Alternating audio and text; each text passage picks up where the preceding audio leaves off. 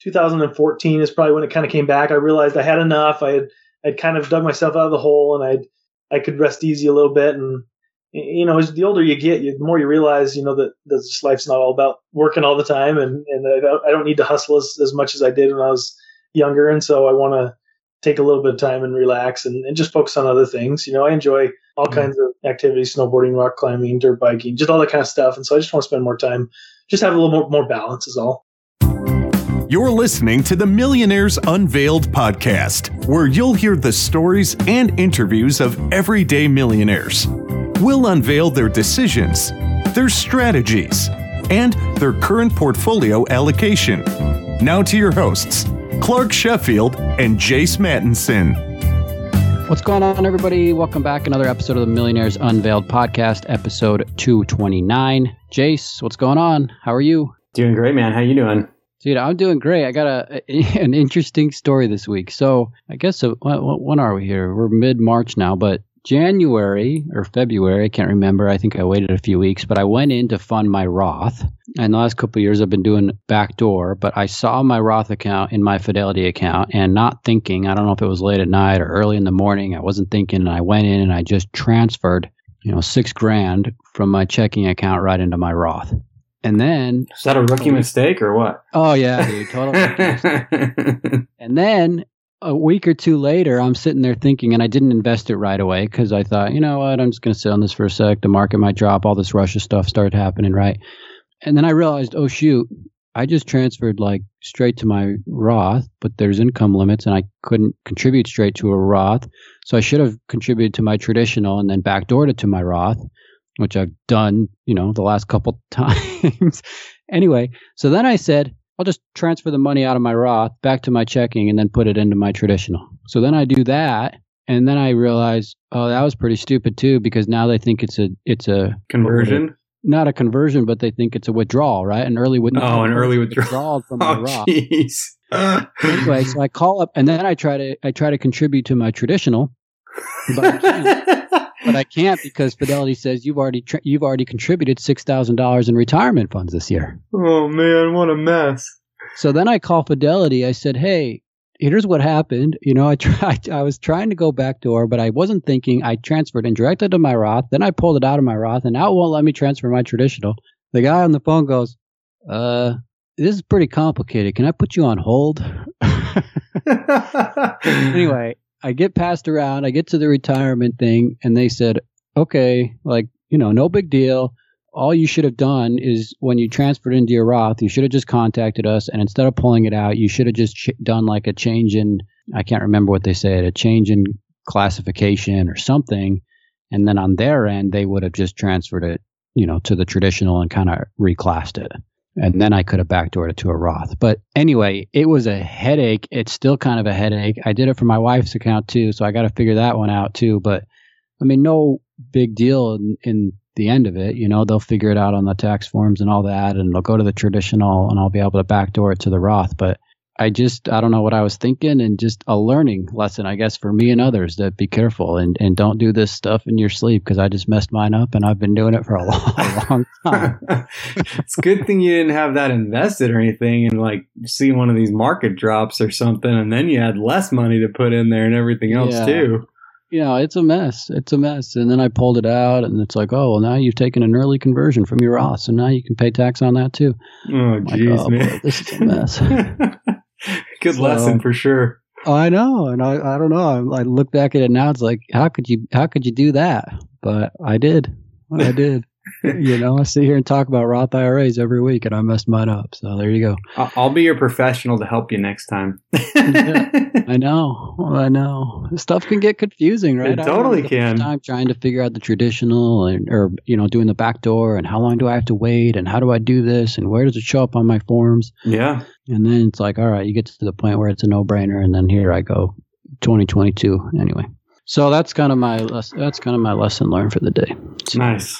Anyway, last week, quick recap. We had Adam. He's a banker, works primarily in the commercial real estate space, and net worth of 1.4. This week, a little bit higher net worth, 3.3.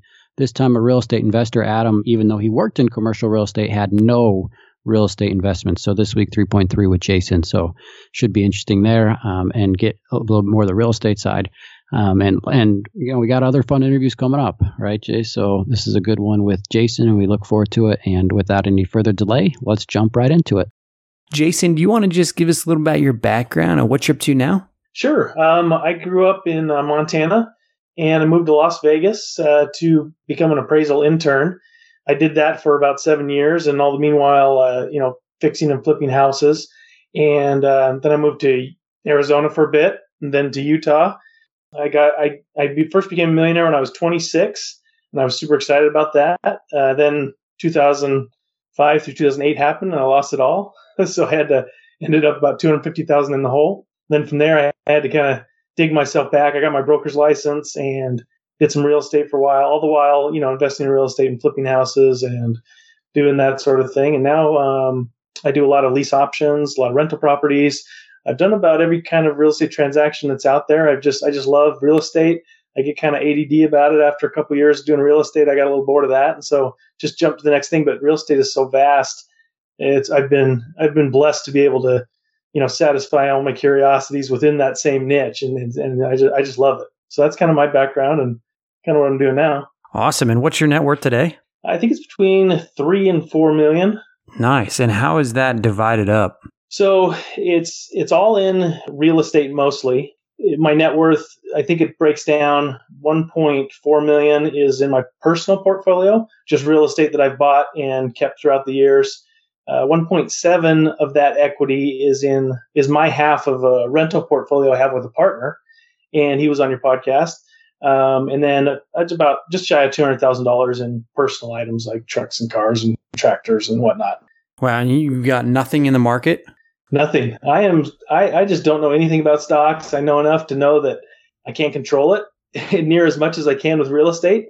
With real estate in 2005, when the market was collapsing, as an appraiser, I was getting into the stats every day. I was looking at how many homes were on the market and looking at how days on market and all these different stats. And just every single day I was looking at it and realizing that this couldn't continue. And I could see the trend starting at the end of 2005. That's when kind of the start of the bell curve happened. And me and my buddies started to get out of everything we had. And so being able to predict, 6 months in advance what's going to happen is not to say you can do that all the time, but, judging off, what I see in the stocks, it's totally foreign to me. And I have a really hard time putting my money in somebody else's hands, especially when my returns are infinitely better than, what I would see in the stock market or from what I hear. Yeah, so you didn't want to get on any of this crazy Bitcoin or GameStop or any of these crazy rides? Yeah. I've been really tempted, honestly, several times. You look at this stuff and everybody's making hand over fist. And I have people that come to me just as a real estate agent. That's a portion of my income as a real estate broker and agent. And I get these people that call me and they say, hey, I'm selling my house. I'm putting it onto Bitcoin. I'm like, oh my goodness, no way. So anyway, I see it out there and it's very tempting, but it's a whole learning curve, that I don't want to risk losing my money trying to learn. And I don't trust anybody else with my own money, giving it to a broker or someone like that. And that may be a little naive and a little unbalanced in my portfolio, but I just try and focus on what I know well in my trade and what I can control. And I can, for the most part, I can control the real estate that I have and the balance in my portfolio. And I really look forward, because I lost $1 million in the last crash. And I was facing being homeless at that time because, like I said, we saw the trends coming. We were selling our houses. I had about 50% equity in all my houses, and I thought I was playing it smart because all my buddies would go out there and they'd buy these properties and leverage them to 90%. And they'd go out and buy 5 more and then leverage those to 90%. And they had way more houses than I did. But I just knew that this correction was happening. So I had 50% equity in all my properties, playing it safe. But nobody predicted what happened in 2005, 2008. It just was so much worse than anyone predicted. And as the property values were going down, I'm like, oh man, I got to sell this one. Okay, now I got to sell this one. And so I ended up selling all my properties and only having to foreclose on 2 properties. And those are ones that I was emotionally invested in. One of them was a 30-acre property in Montana with a cabin and a creek. And it was my forever property. I was never going to let that thing go. But in the end, I couldn't keep it because, the house of cards was falling down. And so in the end, I lost all that money and had to kind of dig myself out of a hole. I ended up, my parents, I grew up poor and my parents never really had any money, but during this time, they just happened to have a lot of equity in their house and they refinanced it and they wanted to give it to me to see if I could save the empire type of thing. So I spent their $200,000 that they pulled out of their house and ended up not being able to, really change the trajectory of the market anyway. And so I was in the whole $250,000, and it's not like I can declare bankruptcy at that point, right? Because this is my parents' money that I owed, and so I was $250,000 in the debt to my parents, and I was like, okay, how am I going to work this out? So I just had to bite down and kind of grit and bear it and work my way out. Yeah, that's crazy. Do you feel like we're getting into a little bit of a bubble now at all? Not at all. I am I'm very aggressive on this market, and it really the fundamentals in my mind come down to simple supply and demand. Back in 2005, there was a lot of demand, but there was also a lot of supply. You'd go down the street in my neighborhood, and it was these new developed neighborhoods, and there would be, 1 out of every 5 homes would be occupied because everyone was buying up on speculation. And anyone could buy a house. People that couldn't even afford it could buy a house. And so it was a false supply in my mind, or a false demand. I mean, you couldn't rent out, like the house that I was in. I bought it for $350,000, or it was worth $350,000 at the time. I could only rent it out for $500 to $600 a month. So it made no sense whatsoever. And now it's a totally different market.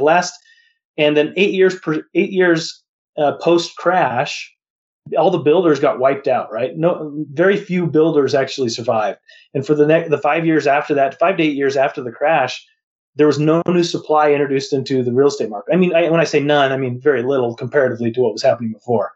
And so, but there were still babies being born, people graduating, people migrating to the country. There was still increasing demand, and it ate up all the inventory that was there and then some. And then, I don't know, 4 or 5 years ago, builders started to realize this, and they started to dip their toes back in and start building houses.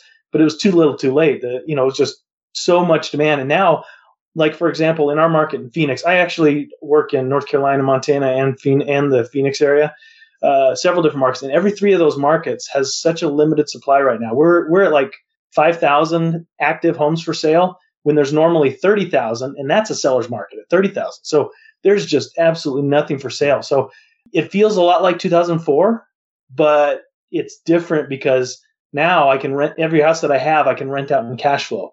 Last time, as the values went down, really the only choice that people had was to continue to make the mortgage payment or try to rent it out for, a certain amount and then negatively cash flow by, $1,000 and then let it go. It wasn't really much of an option. Now, if somebody gets into trouble, they can just rent out their house or sell it. So barring any kind of governmental intervention or monetary, the dollar monetary system getting all whacked up with the U.S. Reserve change there, I don't see anything in the near future. Within the next year anyway, I'm feeling pretty confident about this year being just a gangbuster year for real estate. Sorry, that was a long-winded thing. This episode is sponsored by Ritual. Protein powders can be intimidating, but the fact is we all need protein. It's not just about muscles. Protein helps support bone health and satiety. As we go through life, our protein needs change. Ritual's Essential Protein is a delicious plant-based protein powder with 3 distinct formulas designed to meet the body's challenging protein needs. Each of the formulas has 20 grams of pea protein per serving. With Ritual's one-of-a-kind visible supply chain, you know what, how, and why of every labeled ingredient. Great taste. Delicious handcrafted vanilla flavor from a sustainably harvested Madagascar vanilla bean extract. Ready to shake up your protein ritual? Millionaires Unveiled listeners get 10% off during their first 3 months at ritual.com/millionaire. Ritual even offers a money-back guarantee if you're not 100% in love. Visit ritual.com/millionaire today for 10% off your first 3 months. No, that's okay. It's a good answer. So what about for the bigger stuff like multifamily? Because to me, it seems like people are chasing yields and it's becoming lower and lower, right? I mean, now people are buying at 4, 5, 6 caps, and it just seems like in that sense, some of the stuff could be overpriced. I absolutely agree. I'm glad you mentioned that because that would have, that my answer wasn't quite complete because cap rates are just ridiculous right now. But that it does have to do with the low rates that you can borrow money at, right? So if I can borrow money at 3%, I need to make, at least 3% to break even. So those cap rates do have a correlation to the ease of borrowing money.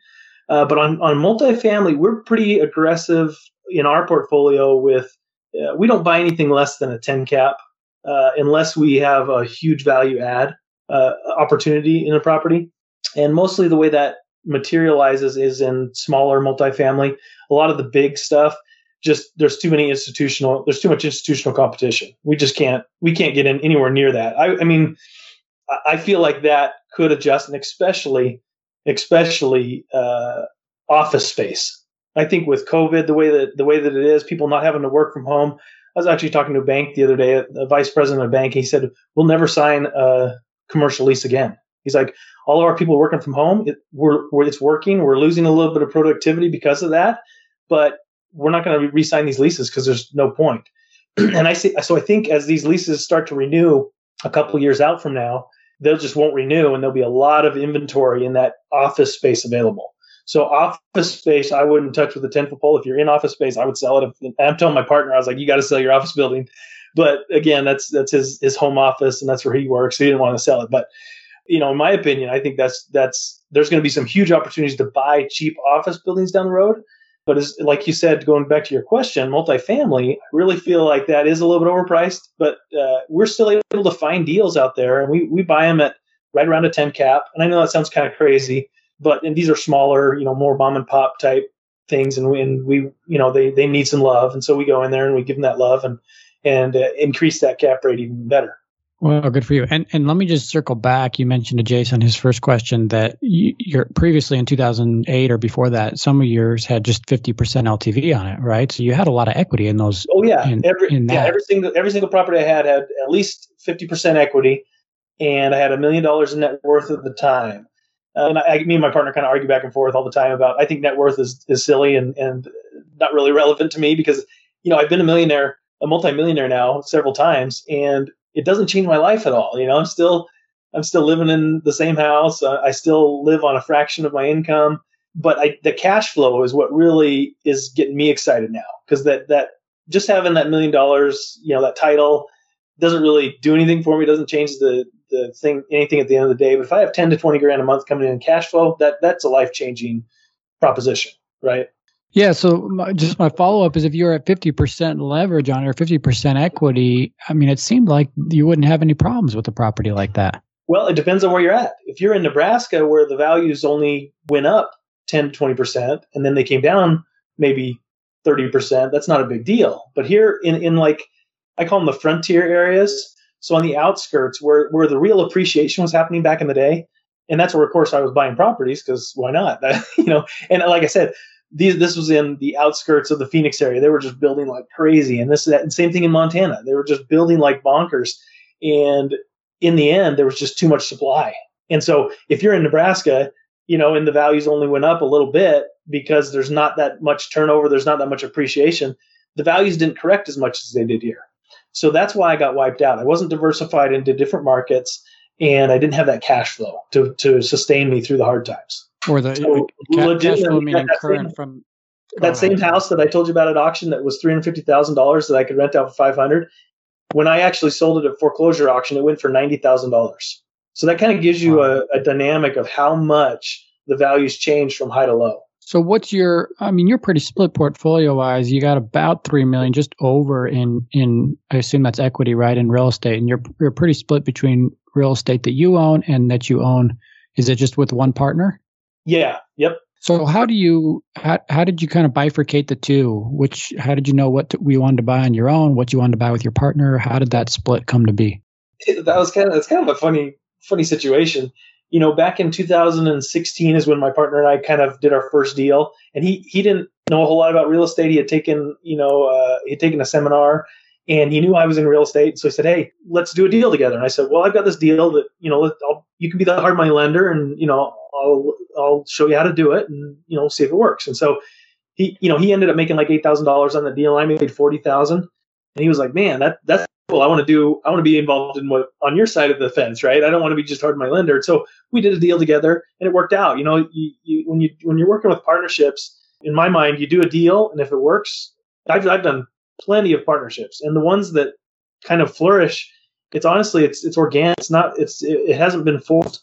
It's just, it works. We work well together, and we did a deal, and we're like, okay, let's do another one. And then, we always joke, he's the gas and I'm the brakes, because I lost my shirt in the last crash. I'm always very cautious and very hesitant, very conservative. And so, he'll be like, buy. And I'm like, okay, well, let's really look at the values. I've been an appraiser for 20 years, so I'm really good at the values. And so I'll be, pulling the plug on a lot of deals. But to answer your question, as these deals come in, most of my portfolio I had before I partnered up with my partner. I had already had about $1 million worth of equity at this point back in 2016. And this was between 2008 or 2006 and 2010 is when it all came crashing down. I was negative 250. And then over the next few years, I dug my way back. And then by 2016, I had about $1 million again, just in deals that I'd done, flips that I'd done, deals that I worked out. And then I started working out with him, and it was, I can't believe, and I'm such a proponent for partnerships, because I'm able to grow now almost 4 times as fast as I could before. Like, it took me, every time I've got to $1 million, it's taken me about 6 years. And since I partnered up, I've been doing about $1 million a year in the last 3 years. So, and I can't attribute that to anything but having a partner and because sometimes you just get mentally bogged down on a deal, you get deal fatigue, and you're like, oh, and it's nice to have somebody to bounce something off or hand something off to. And we've got 2 great assistants that I really got to throw props to.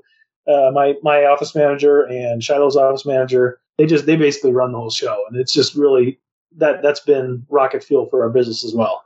So how to allocate those? There's been several that I find this deal, I'm like, ooh, I want to keep this. It's so easy, and it's so easy to just plug it into the system that it kind of just is very organic to just let it go. So I've still done deals on the side to make money, because we don't take any cash flow out of our portfolio, my partnership portfolio. So I still have to hustle deals on the side. So whenever I need to make some cash, like I'm building a couple houses this year, and I'll make, a couple $100,000 off those houses. And that's my, income for the year. So that's kind of how I allocate it. I just, whenever I need a deal to get some money my way, I take a deal and I do it. Otherwise, I try to put as much back into that machine as I can, because it's growing at kind of an exponential rate now. The machine kind of takes care of itself. Yeah, that's awesome. So, getting this partner involved, you and Shiloh kicking butt. Is there something that you two have been able to bring to each other that have accelerated this, or was it just having that partner to bounce these ideas off of? One's the yin, one's the yang. Kind of, how does that work? Yeah. So, like I said, I was $250,000 in the hole. My credit was trash, and I had been doing everything. I had done $1 million worth of transactions without any credit at all. This was just me hustling, using hard money, because my credit was so trash during the last crash. I didn't have that. And then Shiloh came to the table, and he had a chunk of change, and he had good credit. He had a good job, and so he was the money guy, and I was the real estate guy. And so that's what I would bring deals. He's gotten really good at finding deals as well, but he's really good at getting that money. And now the money's become its whole thing. Dealing with banks. He's always arguing with banks, finding new banks, working on a new portfolio refi. It's a whole ordeal just to have that end. And I'm so glad I don't have to deal with that, because I no way I could grow near as fast. I can actually sit around and look for deals and not have to focus on where's the money going to come from. Even though I am involved in that, and I help, we do meetups and things, and we do a lot of private money borrowing, which I'm a little bit involved in, but for the most part, that's kind of how it's separated. He kind of handles the money end of things, and I handle the real estate. There's a lot of, we've done a lot of mobile home projects and a lot of land development type stuff that I've had to do, because I've got the experience that he would have had no idea how to even start with. And so he doesn't have to worry about learning all that stuff. And so we're able to just focus on what we're good at and just really help each other accelerate. Okay, this episode is sponsored by LoanSteady. As regular listeners know, we love companies that can improve your financial well-being. We vet sponsors carefully to make sure that they can deliver a great experience to our listeners. So if you're in the market for a home loan, or interested perhaps in refinancing, or would like to take cash out for a special project or home improvements, especially before rates potentially rise this year, check out LoanSteady. They have 350 five-star Google reviews, so customers leave happy. They have a special offer for listeners of Millionaires Unveiled. Before April 1, go to www.loansteady.com/millionaire and apply. And LoanSteady will waive all lender fees, including application and processing fees. Important terms and conditions apply. For more licensing, please visit www.nmlsconsumeraccess.org. This is LoanSteady LLC, NMLS number 1701910, equal housing lender. So get a rate today and see how LoanSteady can help you reach your financial goals. Go to www.loansteady.com/millionaire to get your special offer today. Is there a target net worth or a target amount of units or cash flow that you two are trying to target, or you personally? It keeps moving because we keep catching our goals. My main goal, because I don't really care as much about net worth, and Shiloh argues with me because he's dealing with the banks, right? So they look at net worth. But my biggest thing is I want to get to a $20,000 a month cash flow position. And honestly, we're pretty close to being there. If we just stop the machine right now and just stabilized everything we had, I think we'd be pretty darn close to getting that. But we don't need it right now. And so we're probably just going to keep rolling that monthly cash flow back into the business. Allow us to do an extra flip or two a month by not taking that money. So that's my goal, is to get to 20 grand a month, and then 100 grand a month in cash flow would probably be the next step. Interesting. Do you have a timeline of when you're trying to get there, or how long you think it'll take? I want to be there by the end of the year. I think both of us are at the point where we want to start drawing from the business at some point here in the near future. And we still want to continue to grow, though. So we probably won't draw it all at once. We're just going to, we do a lot of lease options. We haven't really talked about it yet, but a large portion of our portfolio is lease options. And they're so awesome that we get a premium rent, we get a premium purchase price, we get great tenants, and we don't have to worry about CapEx. We don't have to worry about turnover. There's just so many advantages to lease options. But a lot of our lease options that we started in 2017, that we put them on a 5-year lease option, they're coming due next year.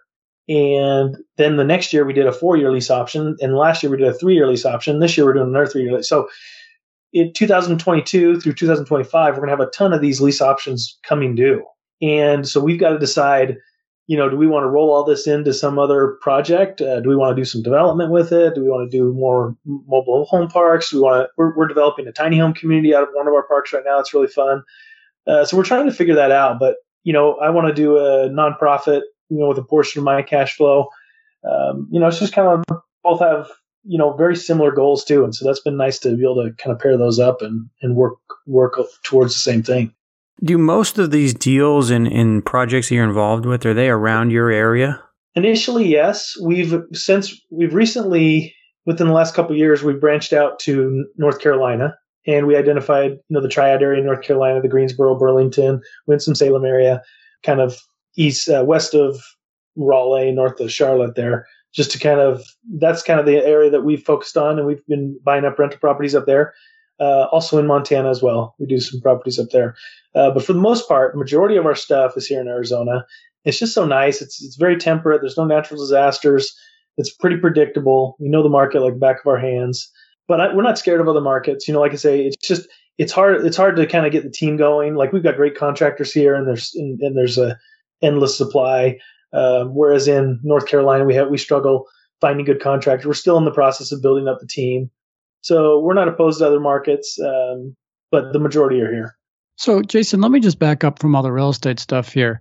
How did this start for you? Because it seemed like, correct me if I'm wrong, but since about what year, 2005 or so, you've been basically all real estate? 2001 is when I started. 2001? Yep. Did you work before then? How did all this get started? Here's a fun fact. I've never had a job, never had a W-2 job. I've always done my first job in high school. Like I say, I grew up poor, and so if I wanted money for something, I had to earn it. And my dad was a serial entrepreneur. He just had the entrepreneurial bug. He sold all kinds of things. He's had so many jobs, but anyway, he instilled in me that work ethic and that entrepreneurial spirit. So in high school, I had a job installing peep sites in people's doors. I'd go and knock on their door, and I'd say, hey, for $10, I'll install this peep site so you can see who's at your door. And that was my first job. And then a little later on in high school, I started a new business that was repairing windshield chips in cars. And my dad had done that and kind of blazed the trail for me on that. And so I thought that was a great gig. And so I did that all through high school. And that kind of got me set up to go out on my own And once I went out on my own, I got myself an internship as a appraisal intern. And again, that was up to me to hustle up clients, and any money that I had to make was pretty much up to me. And so I've never known the corporate structure. I've never known that security of having a paycheck. It's always been figuring out how I'm going to provide 2 or 3 months down the road. And so that forced me to kind of look ahead. And my uncle's a big developer up in Utah. And ever since I was 14, like a little kid, I always looked at him and I was like, that's cool. Something just resonated with me in real estate. Like, you can build something, you can take it from nothing, and you can do these things, and you can have something that will last for pretty much ever. And that really just resonated with me. So I've always wanted to be a developer. And really, a developer is just a person that has money or connections, right? I realized that as I started to get into real estate, like, okay, let me develop something. Oh, I can't do that. I don't have any track record. I don't have any money to speak of. You can't just be a developer. And so now we're at the point where we're starting to do some of that stuff that I've always wanted to do, and that's what's really fun to me. So that, I guess, that bug started with my uncle and just kind of seeing him, and I don't know what it was, but I've heard that there's more millionaires made in real estate than any other field. And growing up poor, I was like, I do not want to be poor. Something in me gave me the drive to really work hard to not be poor and not be just. I needed to be not just poor, but I wanted to be nowhere close to poor. And that was reaffirmed when I lost everything back in 2005. I was like, I never want to feel this way again. I do not like having this anxiety. I don't like having this stress. So I stress myself out intentionally, so I don't have to be stressed out unintentionally, if that makes any sense. Yeah. So what do you feel like, I mean, I know you hit on this a little bit, but what do you feel like was the biggest driver of that 2008 experience? Because 90% of the time, I'd say the issue was being over leveraged. That you hear if somebody was in a sticky situation like that or lost stuff, right? It's because they had too much debt and people moved out or whatever, and they couldn't make their payments and cover. For you, though, it seemed to be that you weren't diversified on specific areas? Well, yes and no. I mean, I still think it goes back to your point. Yes, I was over leveraged. Even at 50%, I was over leveraged because I couldn't cash flow, right? So in the end, if you don't have multiple exit strategies, and you're forced into a position that you don't want to be in. And that's where I was at. I didn't have any other exit strategy other than being able to sell the house, and I couldn't sell the house, and I couldn't refi because no banks were refining. The market was upside down. Everything was in chaos.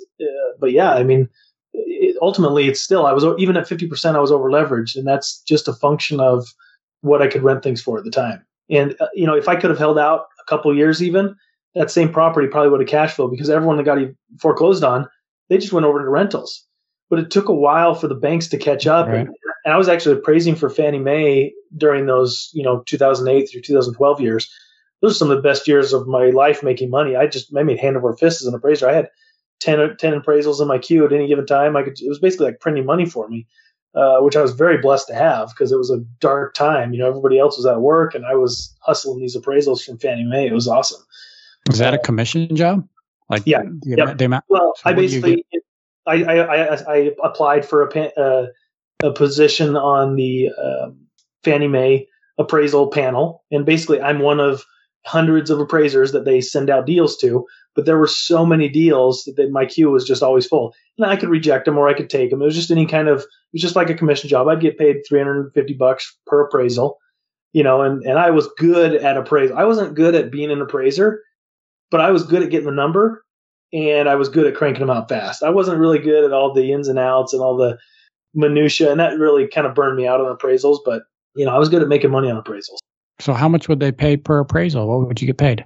At the time, it was around $350. So you could.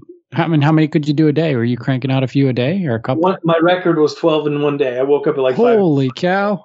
Yeah, and like I said, during that time, I had a queue of 10.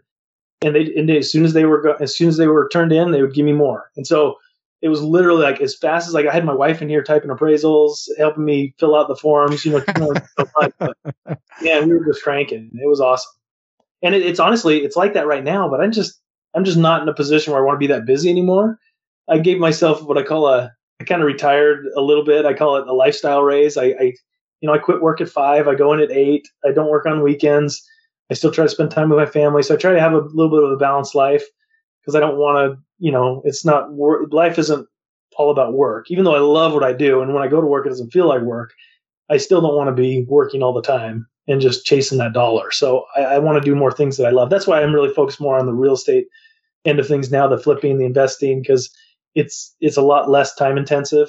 And honestly, it's got potential I make more as an investor than I did as an appraiser, even though I made great money as an appraiser. So when did that foot off the gas start to happen, Jason? Was it hard to make that switch? No, that happened the first time in 2006. I retired in 2006 when I had made $1 million. I thought I had made it. It's like, yeah, I've always wanted to be a millionaire, and now I'm here. And so I moved to Utah, and I worked on getting my pilot's license. I took some dance classes. I wasn't married at the time, and so I call it retirement. But I had 4 appraisal interns at the time, cranking out appraisals. So I was still making good money.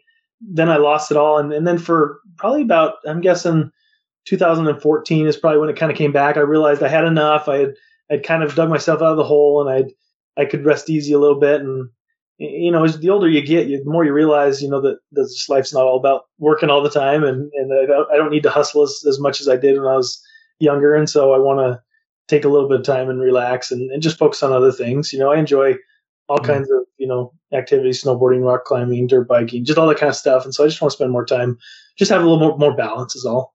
So of the real estate you hold now, and sorry if you already said this, what % of it is single family versus something else? It sounds like it's mostly single family. So yeah, we have about 70, we have 160, 170 doors right now.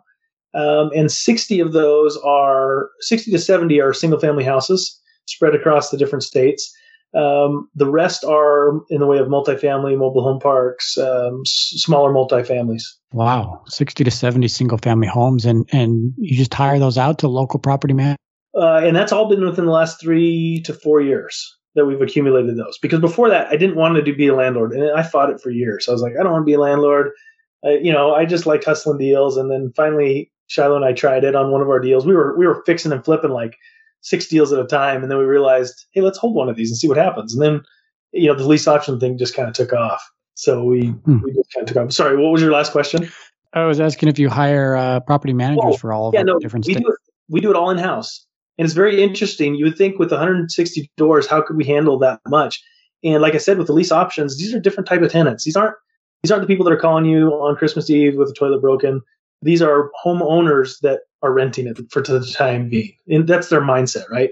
These people, they want to own the home. They think of it as their home, and they're responsible for the majority of the repairs anyway. We're responsible, the landlord-tenant act says we have to be responsible for certain things.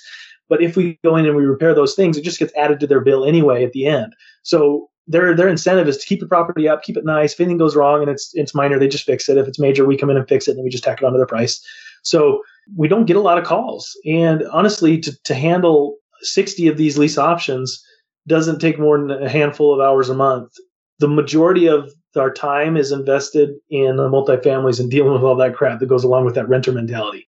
So Jason, as you've gone on this journey and you've built up this real estate portfolio, is there one thing or one book or something that's influenced you the most to be as successful as you are?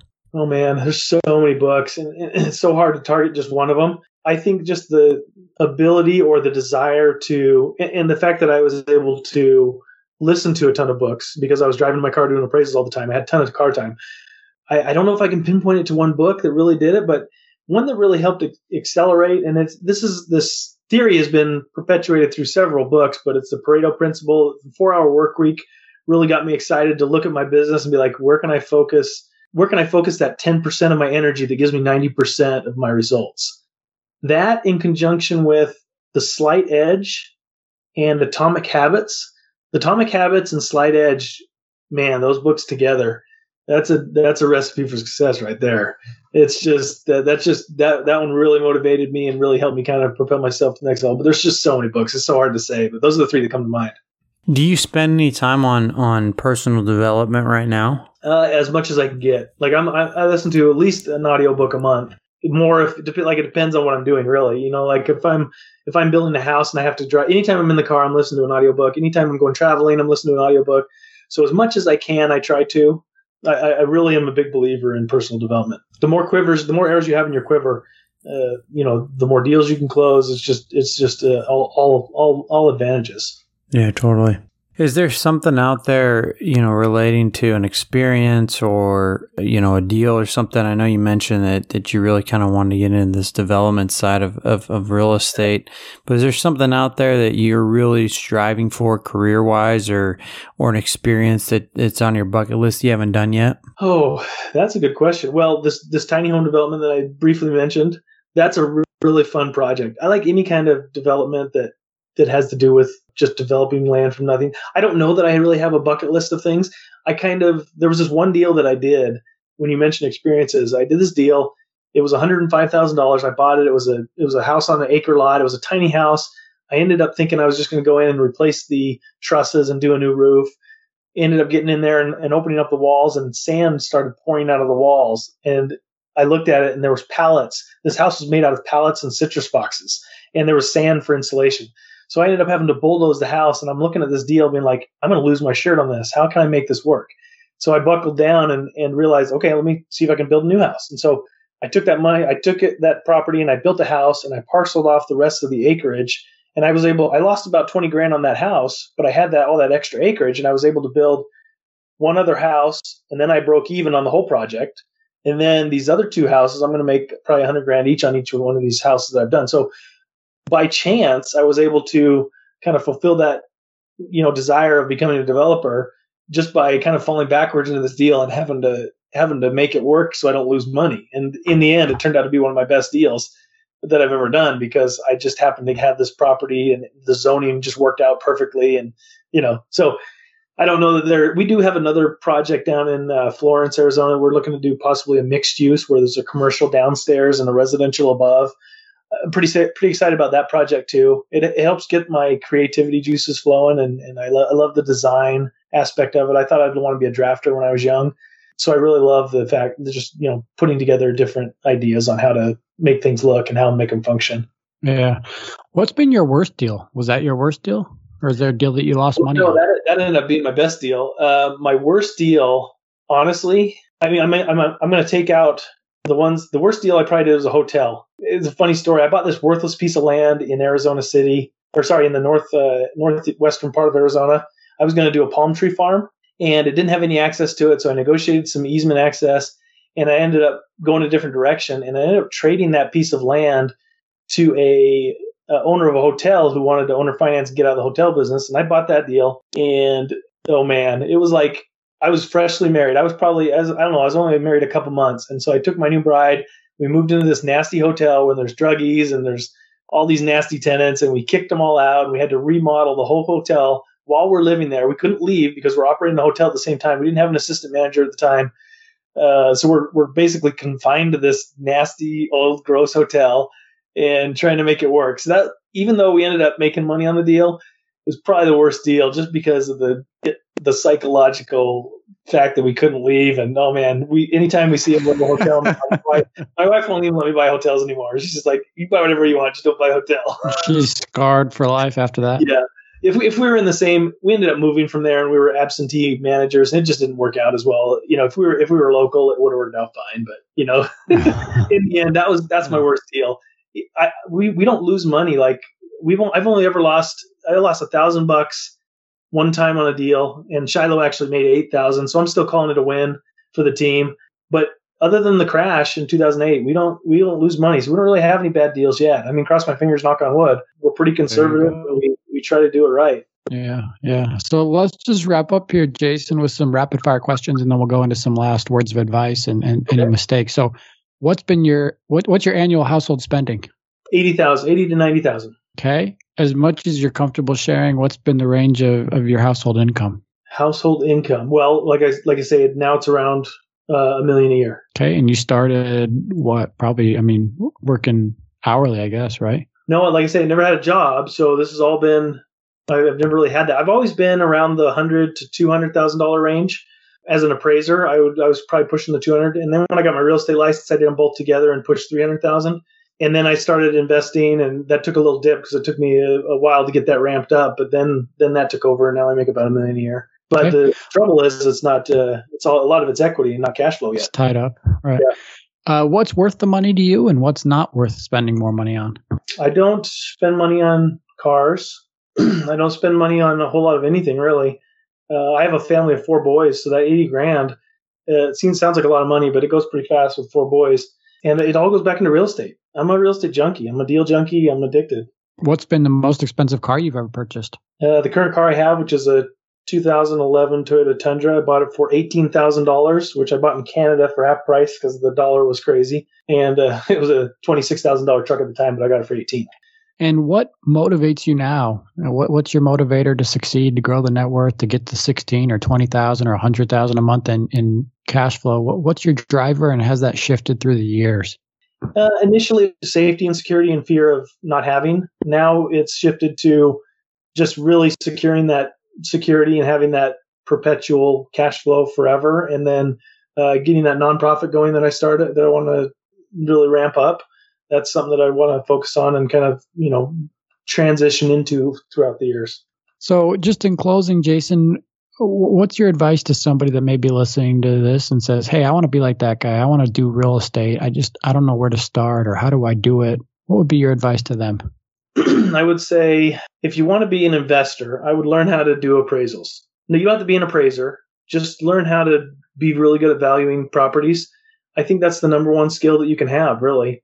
The rest can really be outsourced. You can even outsource that. You just make sure the person that you have is good. But that's probably what I'd focus on, is knowing the numbers, invest in yourself, and really increase those skills. And then you get to a certain point where you have the knowledge, you can't help but do the deals. So there's an element of fear at first, but then once you get that knowledge, that fear goes away. I started a YouTube channel that I've been kind of sharing with people how to do step-by-step things. And so there's plenty of stuff on the internet. There's just so many different sources you can go to get all this information. It's not like it was back when I started. It was just so easy now to get anything you want. And I learn something every day. It's not like I know everything, but there's just a lot to learn, and there's a lot of fun to be had and tons of money to be made. Well, thanks so much, Jason, for coming on. Really fun interview, and all real estate. Interesting to hear about your story and perspective. Everybody, that's Jason, net worth of over $3 million. Thanks for coming on tonight. Thanks. Appreciate having me. Thanks, Jason. Thanks for listening to the Millionaires Unveiled podcast with Clark Sheffield and Jace Mattinson. For more stories, investment opportunities, and information, check out our website at millionairesunveiled.com. See you next time when you'll hear from another everyday millionaire.